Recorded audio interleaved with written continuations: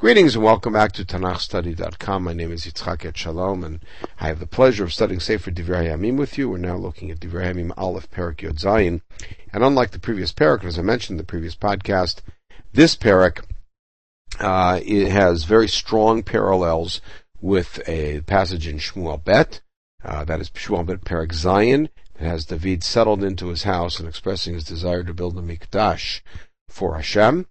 It's made up of three parts. A very short introductory part where David expresses that desire, and Natan, his court prophet, at this point in his life, gives him the tentative go-ahead. That night, Hashem speaks to Natan, has him deliver a message to David that he may not build the mikdash, that his son will, and then David enters the area of in front of the Aron and offers up a prayer of thanksgiving, as we will hear.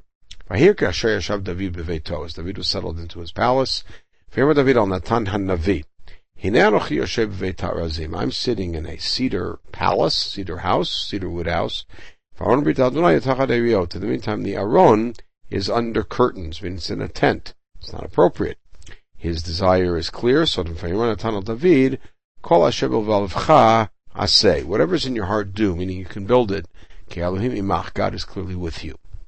But that night, God speaks to Natan, saying, Lech v'amartel David avdi. Go speak to David, my servant. Ko amar Adonai. This is the message. Lo atativne li habayit lashavet. You will not be the one to build a house for me to reside in. And one important note here is David Hamelech. Here it's David avdi, my servant. And then he uses the Ko amar formula, which is the messenger formula, throughout Tanakh, used when delivering a message from a king. The king is usually God, but it's also any other king. Ko amar Yosef, Ko amar Paro, Ko amar Balak. And so the message here is that you are not the king, you are my servant, and therefore you will do as I say. Ki lo yashavti b'vayit, min hayom asher haleti Yisrael ad hayom hazeh. I have not been in a house from the time I took Am Yisrael out of Egypt until this very day. Vayeh me ohel el ohel umi mishkan. Is in Shmuel ve'mitalech. I have been walking in tents. Here I have gone from tent to tent. Umi mishkan is sort of a missing phrase, meaning me ohel ohel mishkan mishkan. I go from tent to tent, from mishkan to mishkan. The notion here is a reference to the mishkan in Shiloh. B'chol asher talachti b'chol Yisrael. As long as I was with Am Yisrael, had davar dibarti al achad shoftei Yisrael. And in Shmuel, it's Shiftei Yisrael. We'll talk about that in a minute. Did I ever speak to one of the leaders of Israel that I put in charge or mandated to shepherd my people, saying, Lama lo v'nitem li beit harazim? Why haven't you built a house, a palace for me? I never said that. Now in Shmuel, it's Echad Shiftei Yisrael. So Shiftei Yisrael we would normally translate as tribes of Israel, but that's clearly not what it means, and Divre Hayamim comes here to actually correct that, and sort of as parshanut on commentary on Sefer Shmuel, says what Shiftei Yisrael actually means is Shoftei Yisrael. The words Shofet and Shevet are closely related. The Bet and Pei are interchangeable letters, and they both refer to leaders. A Shevet is a leader, one who holds the staff, hence the Shevet, and the group that coalesces around the leader is then in a borrowed sense, called a shevet, a tribe. So I never spoke to any of the leaders. Parenthetically, the word shofet does not mean judge, and hence to translate the book of Shoftim as the book of Judges is a mistranslation. There's nobody in that book, with the possible exception of Dvorah, who does any judging, but they're all leaders. Ve'ata ko tomar la'avdi David. So here is the message. In other words, this is not what I asked for. This is the message you give him. I took you from the pasture, meaning min acharei hatzon. You were in back of the flock, meaning as a shepherd. Liot nagin al Am Yisrael, to be a leader of Am Yisrael. In the sense is I took you from in back of the flock to be in front of the flock. Ve'yeh imcha, in a different flock, of course. B'chol asher halachta, I've been with you wherever you've gone. V'achrit et kol evechem panecha, I've cut off all your enemies from you. Which means both. Perhaps we could argue Shaul, the people that David fought in his skirmishes when he was in Siklag and other places, the Plishtim at Keilah, and also now the Plishtim that David has fought openly, and Hashem has delivered them to him. V'asiti lecha shem kashem ha'gedolim asher ba'aretz. I've given you a fame and reputation like the great people in the land. I've given a place for my people. It's not a reference to Yerushalayim, but rather settlement in the land. And I have planted them, and they are dwelling in that place. They will never again be shaken. And evil people will not ever be able to destroy them or to eat them up. In Shmuel, it's la'anoto, to afflict them, kasher barishona, like they used to. In other words, in the times of the Shoftim, we always had these oppressors coming in and controlling us, and now I've given you security so that can't happen anymore. From the time that I commanded Shoftim, the leaders that we had before Malchut, and now I have subdued all of your enemies. And at that point did I say that, and at that point I told you, I am going to build your house. Hashem is going to build your house, which means I'm establishing a dynasty. Which is meaning when your days come to join your ancestors, when you die, then I will establish for your seed after you, one of your sons, I will establish his kingdom. He will build a house for me. And this expresses the same notion as in Shmuel Bet, unlike what we will see later in Divre Hayamim, of the claim that David's hands are bloodied and therefore he cannot build it. But here it's simply, David, you want to build a house for me? First I build a house for you. And the way I build a house for you is for you to die and one of your sons to take over, to have the first dynasty that we have. Then he'll build a house for me. And then I will establish his throne forever. I will be as a father to him, and he will be like my son.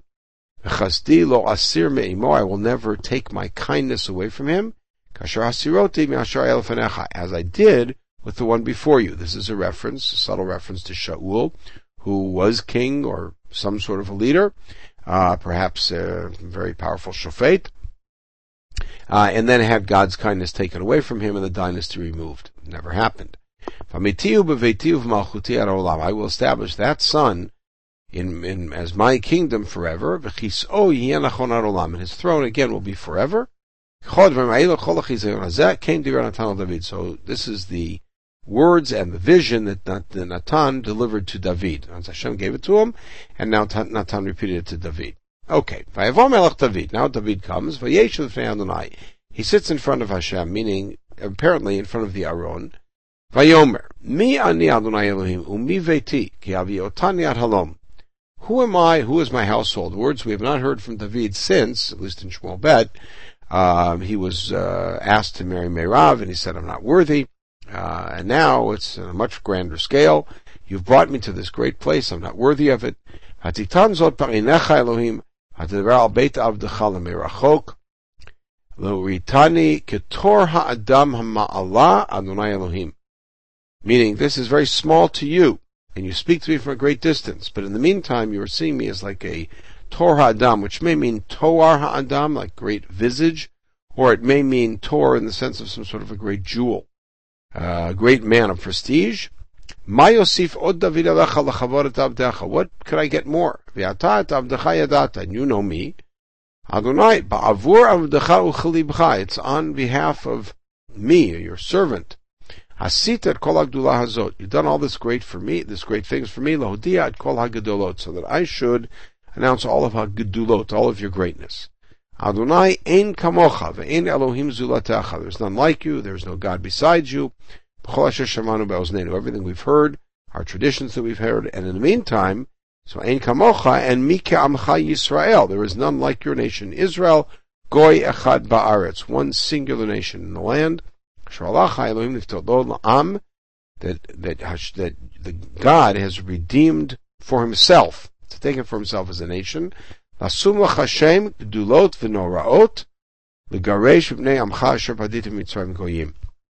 In order to create a great name for you and to publicize your great things, and to redeem us from Mitzrayim, from the nations. And you have made your nation as your nation forever. And for you to be their God. Hadavar shedibarta al avdecha v'al beito, that which you've said about me and my household, so David here is focusing on the very good news that he's been promised the dynasty, Ya'amein ad olam, should be trustworthy and ensured forever. Va'aseh kasher dibarta, and you will do what you have promised.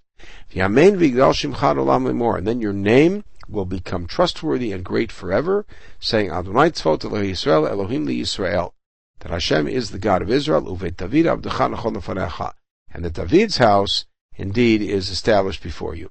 You have announced to me or informed me, that my household will build your house. That's why I'm praying. I'm not praying because you've denied it. I'm praying to thank you for granting it, even though it'll be through my son, and along with that the promise of a dynasty forever. You are God, and you have spoken to me and given me this great thing. And you've blessed my house to always be before you. Your blessing indeed lasts forever. And with this beautiful bracha, David ends his prayer to God of thanksgiving for the promise of the dynasty and the promise that his son will be the one to build the Mikdash. We are then going to return to David, man of war, in the next Perek, and see how David enlarges his kingdom, and then we'll move on to several other incidents in David's establishment of his kingdom. But in the meantime, I'll pause at this point. Wish everybody a wonderful day.